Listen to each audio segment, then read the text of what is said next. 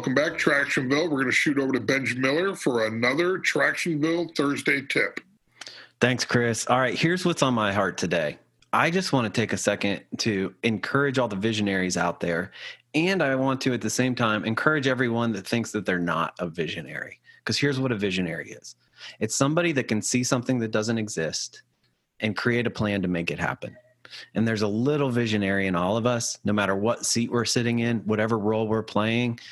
That's why it's important for us to take a little clarity break and really think what we're doing, think what we're thinking about, think where we're going and how to get there.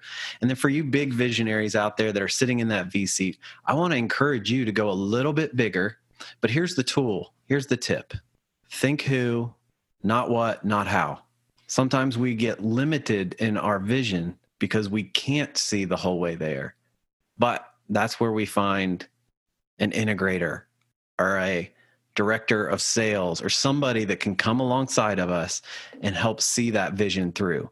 So I want you to take a second and say, what would I actually dream about right now if I wasn't limited in the how to get there?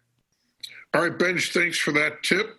Look for Tractionville tips every Thursday, wherever you're enjoying our podcast. And if you got a burning question, share it with us. You can submit your question to tractionville.com. We're here to help you run on EOS and grow as you go.